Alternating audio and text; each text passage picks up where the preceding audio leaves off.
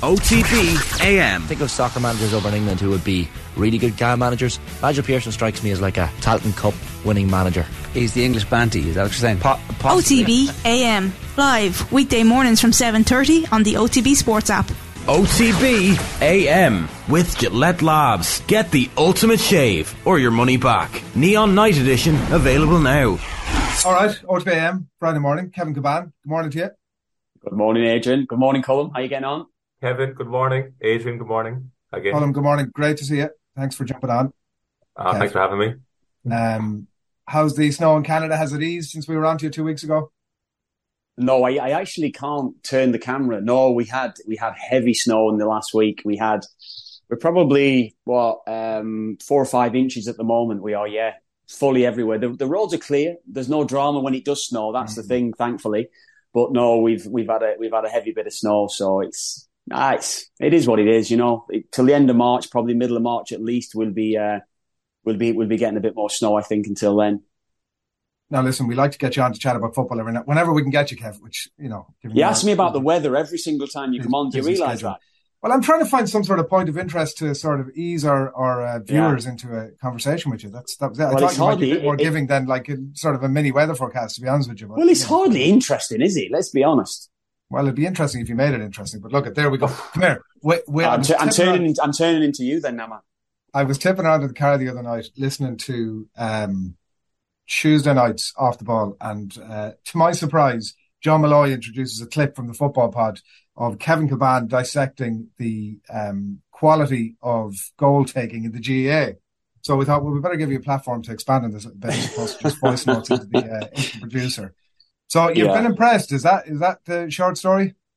A little bit. I mean, James Carr is obviously having a great season in terms of goals, isn't he? Certainly in the league, he's scoring 1 or 2 crackers. No, but it was something I'm sure I've brought it up to you, Adrian, when I was more of a regular, when I was on the show with you guys a lot more, going to a lot of games, watching a lot more games as well. And I always felt that there was a lot of chances, one-on-one positions. I think if I'm looking at it in relation from the GAA, Gaelic football to soccer, there's a lot more one-on-one chances, I feel, across the course of the game. And the game opens up a little bit, certainly in the second half of matches. And I always felt that when players got one-on-one with the keeper, they were always looking to get that clean strike every single time. And you know yourself, when you get the clean strike, the ball always tends to rise. And I think it gives the keeper the chance. It doesn't have to be, you know, it could be actually a great strike, but the keeper doesn't have to do anything special, I feel, to make the save. And I was always on to Tommy, and I was always on to you lads, say, look, is there ever a way where the lads, look, think about it a little bit more? And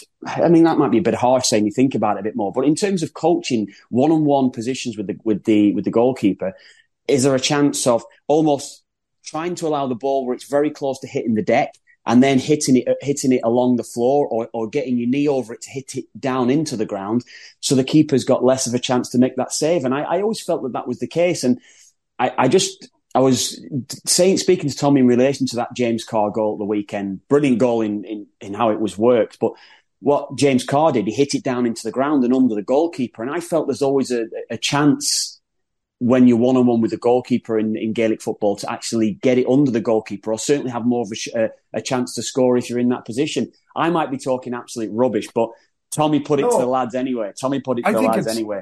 I do think you've hit on something interesting as a talking point. Like, I come from a culture of take your point, your goals will come. That was the culture. I mean, I think we're only emerging from that, to be honest, in the last few years, just in terms of the technique of it, right? Like, I think, so like the key difference obviously between football and GAA, soccer and GAA, let's go with that for the purposes of this conversation, is that, you know, in soccer at times, depending on what's going around you might have the opportunity to let the ball do a little bit more of the work and get yourself more physically set. Whereas in GAA, you're constantly, obviously, in charge of the ball at all time. It's maybe harder to physically readjust yourself.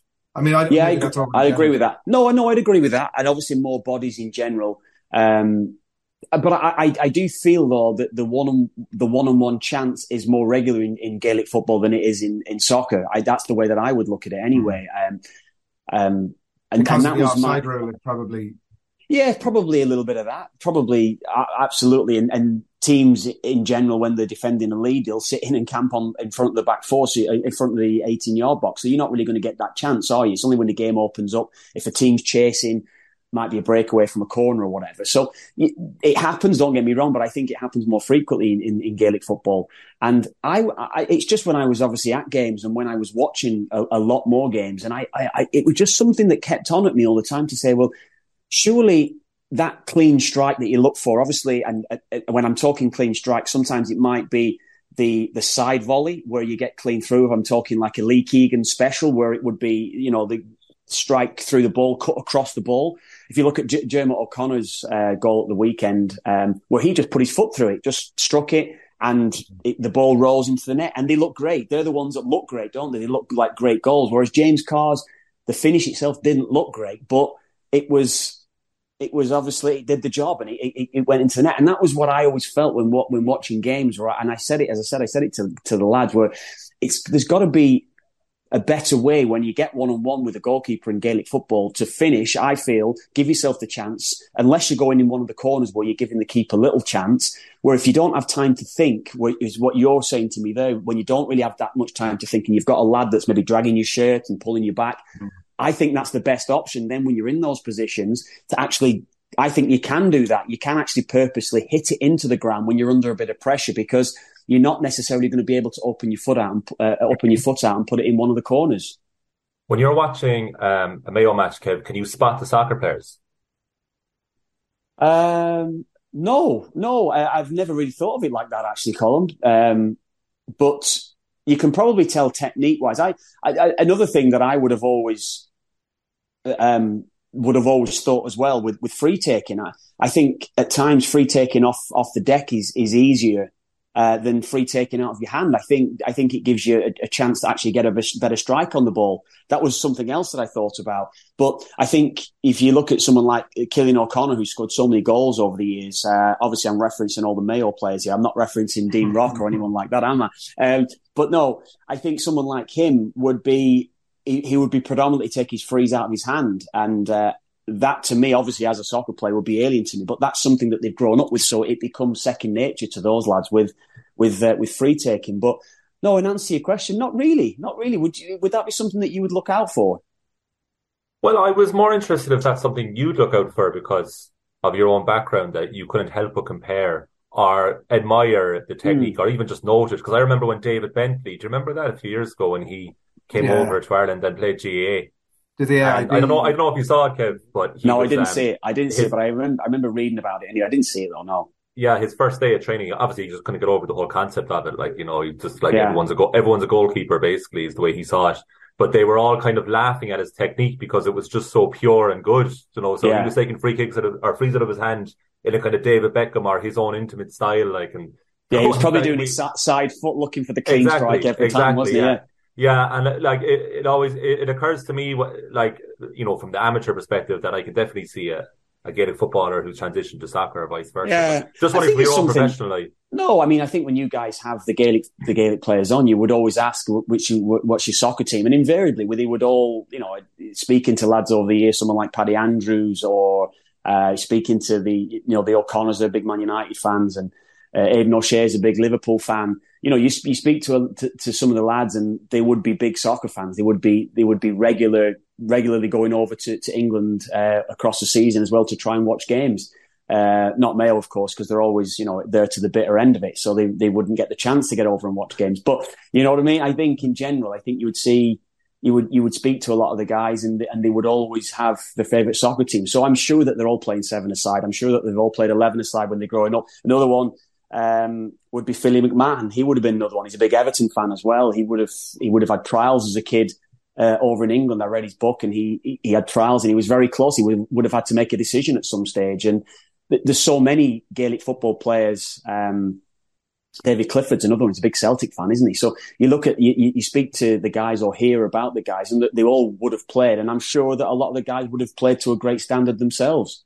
Even if you're, the thing that strikes me from all of that is, even if you are like a student of strikers in soccer, or you're a decent soccer player, like from a technique point of view, it's very difficult to, as you're running with the ball, like one of your biggest things is to try and get the ball away from your body, which in soccer, it already is. So you're positioning, the ball is already there. Yeah. It's in a perfect position. You can hit it when you want. Whereas there is that sort of, like, I thought you sort of hit the nail on the head a little bit earlier when you were talking about like that second, there's somebody around you dragging.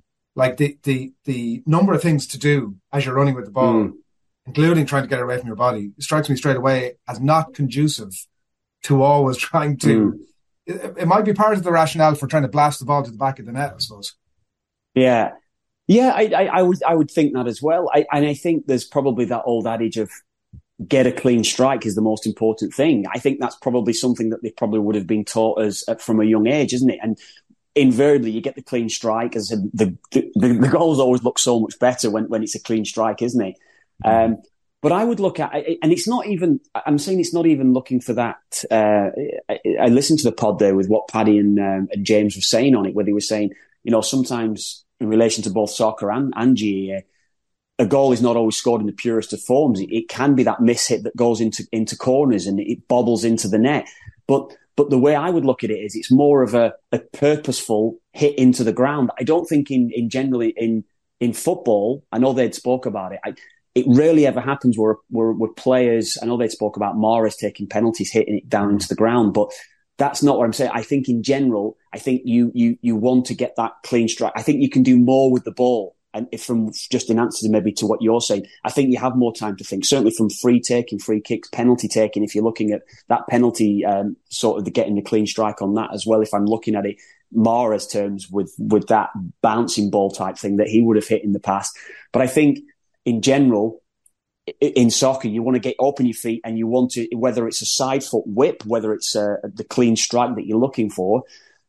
In GAA, you don't necessarily have the luxury of that time once you've opened your feet because you know full well that you are being dragged. And my reasoning would be on that one-on-one with the goalkeeper, just in how I'd see it is, I think you've actually got more of a chance to actually hit it into the ground. Because if you've got someone on, say I've got someone on my right side and I'm trying to use my left foot to get a strike away, I'm holding the guy off or I'm trying to keep the guy away from the ball and then I'm trying to get my strike where it's going to be going into the ground almost, and I think, I think it's probably an easier skill to get a strike off doing that.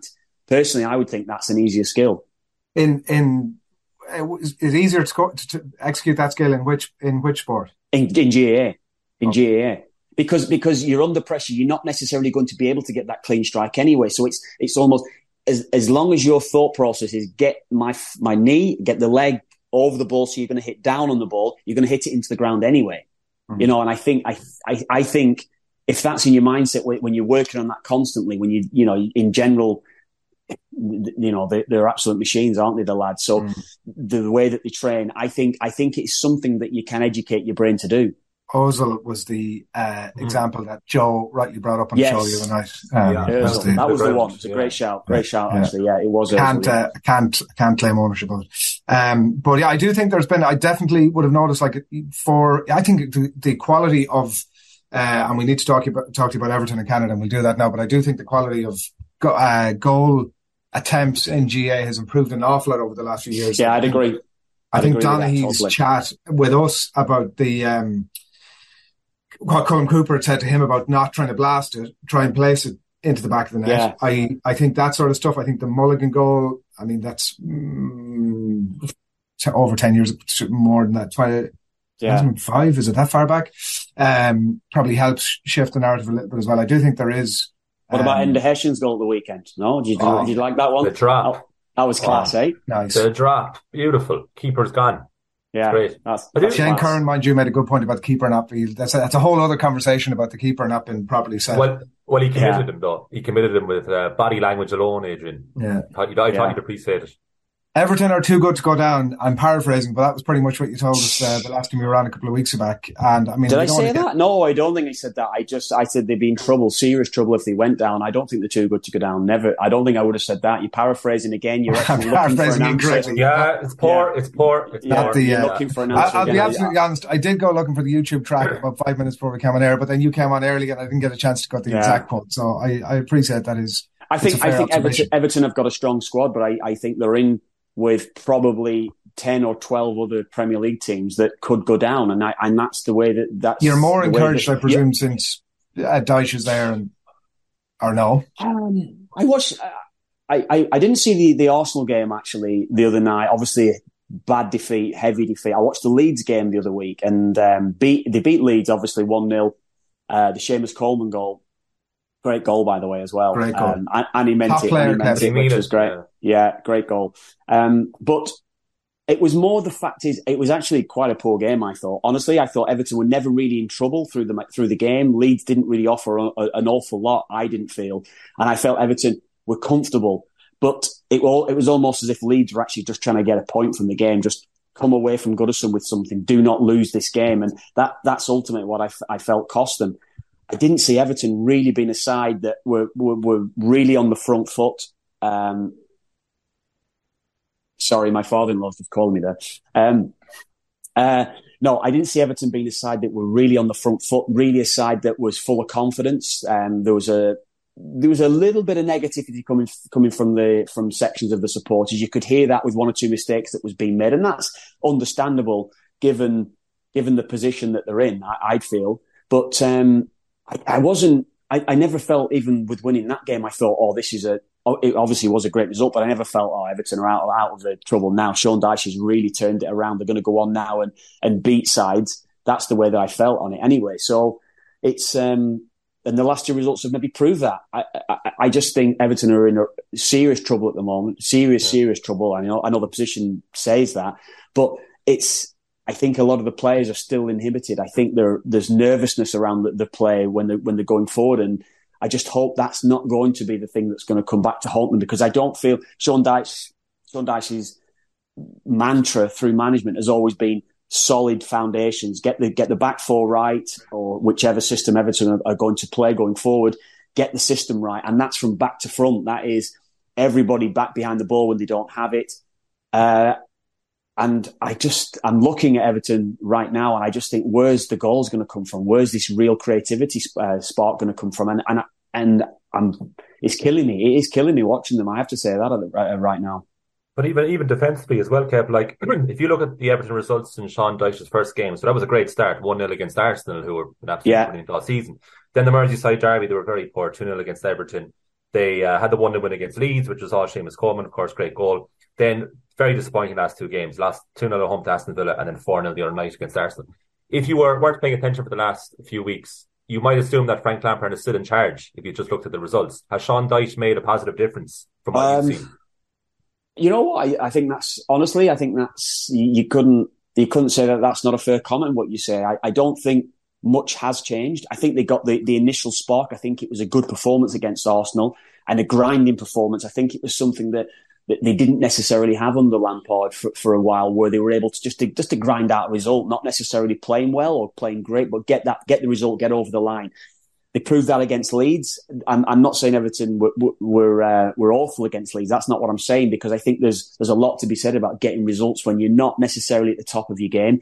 And I don't think Everton are going to be at the top of the game really until the end of the season, because it's going to be about grinding every single week and getting results. That's something that Sean Dyche's sides have been used to over the years, or used to doing over the years. We've seen his Burnley sides get results when they've not necessarily been playing well, or not necessarily been expected to get results.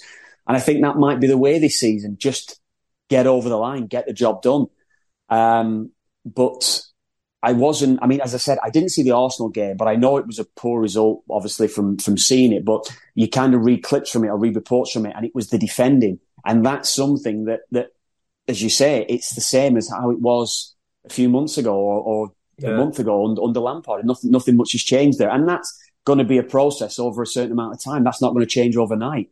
Yeah. Well, I mean, it's just a Gay's mistake for Saka's goal. For Martinelli's goal against Arsenal. It was just, he was dawdling. I mean, that's 101 for Sean Dyche. It's just unacceptable. But, if you look through that squad, Kev, they should be better than what they are, shouldn't they? I mean, they have a decent spine. Yeah. Well, that's maybe going back to Adrian's point before when I said they're too good to go down, which I didn't say that, but I said that the squad and I'm more going to the point, Colin, on what they were actually paying in wages. Obviously, we all know the transfer fees, but Everton's wage bill, as I said, I've said it a few times now, that they were paying, or they were able to compete financially, certainly across the board with Arsenal. They were able to compete financially with Spurs over the last 6 or 7 years. That's the way that it's been since Farhad Moshiri went into Everton. The wage bill at Everton is astronomical. That's what led to having to sell Richarlison and the financial difficulties that they had last summer, where the financial fair play was a problem for Everton. Everton weren't actually adhering to the Premier League rules, and that was ultimately what came back to bite them in having to sell Richarlison. So I think overall, if you look at what they've spent, and that was where I was going, yes, they absolutely should be in a better position, and the calibre of players that they signed, they should be in a better position. But I've played for teams, Colin, where doesn't necessarily transcend. I always think back to the days when I was at Sunderland, and everybody said at the time, we're too good to go down. You've got too good a side, and you went down. We went down just due to the fact was that it was a grind when we were playing at the Stadium of Light. The team struggled playing there. We couldn't get the results because one bad pass went astray in the first 5 or 10 minutes of the game. They felt the groans from the supporters, me too, and it was difficult, I think, for the players to get through each 90 minutes playing your normal game, because I think we were feeling the heat from the supporters, and I think that's the way it is at Everton right now. Are you in touch with Seamus Coleman? No, I'm not. No, I see him here and there, but no, I haven't seen him in a while. So no, I'm not in contact with him. No.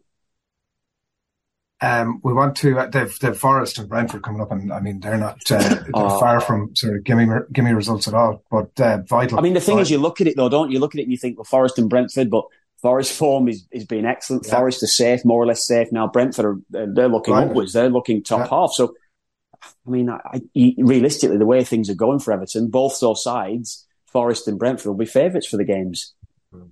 Talk to us about Canada Soccer. It's anybody who's paying any sort of a passing attention to it at all. It's in turmoil at the minute. Men's and women's teams both in dispute with the governing body. Obviously, the women's team are going to play Ireland in Perth in the World Cup on July 26th. They're talking about the boycott possibly of a camp there next month. They were on a strike recently, but then Canada Soccer threatened to sue them, so they didn't. And the men's team obviously you talked about it last year, their own pay dispute around the World Cup as well, with payments there. And all of these things are very familiar to an Irish audience, I'm sure, as well. President resigned, I think, in the last few days. Is it nearing any? He certainly talked a great game in his resignation notes. Is it nearing a resolution, Kev, or what's the story? Well, Nick Bontis, who you speak about there, resigned as president of Canada Soccer, but he'd already got his position within CONCACAF. He's vice president now of CONCACAF. Yeah. So he's gone on to, obviously, a paid job. It's an unpaid job. It's a volunteer's role or a voluntary role, president of Canada Soccer, which it shouldn't be. There's no accountability then, is there? I'd feel you're the head of a federation that's got a huge turnover every year, and you have to have accountability when you're dealing with the numbers, the financial implications that's going in there. So both the men and the women's sides have had issues. Underage sides have had issues. There's been scandals over here as well, within the women's game as well in the last 10 or 15 years that has been highlighted and off the ball as well. There's a number of issues around the team, and it's not going to go away. I think you're asking now with Nick Bontis going, does it look like it's coming to an end? And I can't see it coming to an end. No, there's so much to be done. Both the men and the women have, I think I'm right in saying they have agreed pay parity. So there's going to be the same match fee for both men and women, which is probably being a given now across international the international game. It should be there now. It shouldn't even be an issue. But also they're agreeing. They did agree last summer on the World Cup win bonuses, where they shared each other's win bonuses as well. Which obviously, with the men qualifying for Qatar, the women were due a big pay for a big payment from that as well. Which was the same with the US. The US have got that in place, but there's a long way to go. It seems, Adrian, a really long way to go. They're on about cutting the budget in terms of preparation for games. The women, obviously, as you say, they've got the World Cup coming up. They play us. With that'll be a huge game. Obviously, a big game for Ireland, given Canada's ranking in world football right now and what they've achieved coming into the World Cup. One of the favourites as Olympic champions. So there's a long way to go, Adrian. There's been issues for such a long time.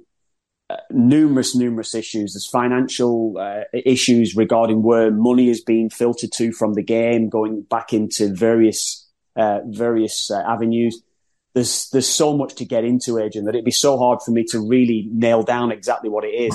But just by Nick Bontis resigning, this issue is not going to go away for both the men and the women's games. Given what the women have achieved as well over the last 10 or 15 years, and given the ranking and given how well they're thought of across the game, they feel they've been mistreated on numerous occasions. And as I said, they probably deserve so much more respect than they've been given by many people within the game over here. Yeah, go on, Colin. Sorry, I was just going to say, Adrian, like, it sounds like the issues have at least been like acknowledged at a basic level, Kev. But for you, is it still being talked about sufficiently enough, or does it need to dominate the agenda more? Not just across the sporting news in Canada, but news overall.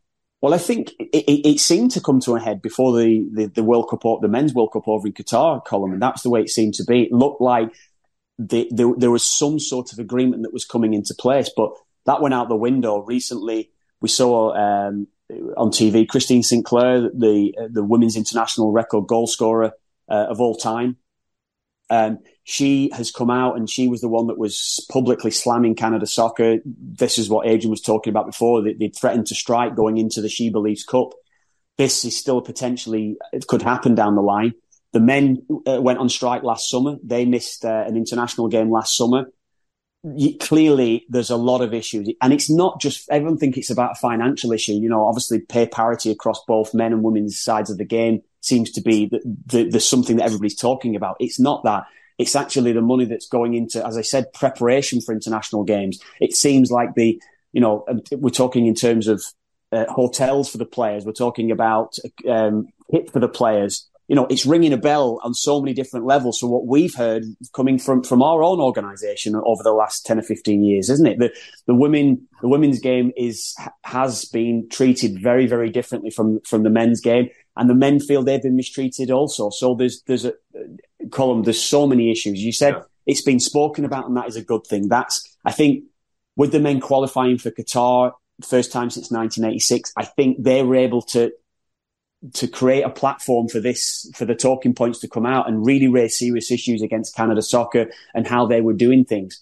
But I think there's, just by Nick Bontis going away, it almost seems like it's got to be a root and branch change absolutely across the whole of Canada Soccer for the players to actually change the mentality. That's got to be the thing, but also the supporters now, because the supporters are actually starting to realise what has happened. And I go back even to my time playing, Colin. There were so many Canadian players that just didn't want to play for the country. They wouldn't even bother getting on a plane to fly back to play because of the preparation, because of how they felt they were being treated. So this is not now in the last 6 months or last year. This is historical. This is what's gone on for such a long time. Definitely shades of, I was listening to Emma Byrne on with Graham Hunter, big podcast recently, and it just reminded me of all that stuff that went on at that time around their own dispute, obviously, that they had with the association. There's obviously a possibility as well that this binds the players together in a big way ahead of the World Cup, which might be a net loss for us, but I think everybody would be. I fancy us to take them. Really? I fancy us to take them. Yeah. Big scalp for the Irish girls. Our CNBC XZ LR 127 sending you out? No, I'm not. I'm not covering it at all. I'm doing nothing for it. No. But I'll be looking forward to it. I don't know what time would it be Irish time? Those games, they're going to be early hours here. I think 3 and 4 in the morning. I think it's not going to be great for watching. 11 hours ahead. So for AM, 7 a.m., 8 a.m. It'll be like early evening. So you could come on, Kev. Could come on with a Colin, the producer Colin. It's a good idea, Kev. That's not a bad idea at all. No, I do miss you from November. I do, I must say. I know. We used to have a good chat before we were building something, and then it all ended. You know. Well, it's down to the execs and off the ball. Listen, we'll have to have a separate chat. Yeah. I've been waiting for I've been waiting for the lads to ask me to come on for a long time, but it's almost as if anyway. I just take it like a pinch of salt, easily forgotten as far as I'm concerned. Talk about fake news. Kev, come on. Thanks a million. Thanks very much. Cheers, guys. Thanks, lads. Cheers. OTB AM with Gillette Labs. Get the ultimate shave or your money back. Neon Night Edition available now.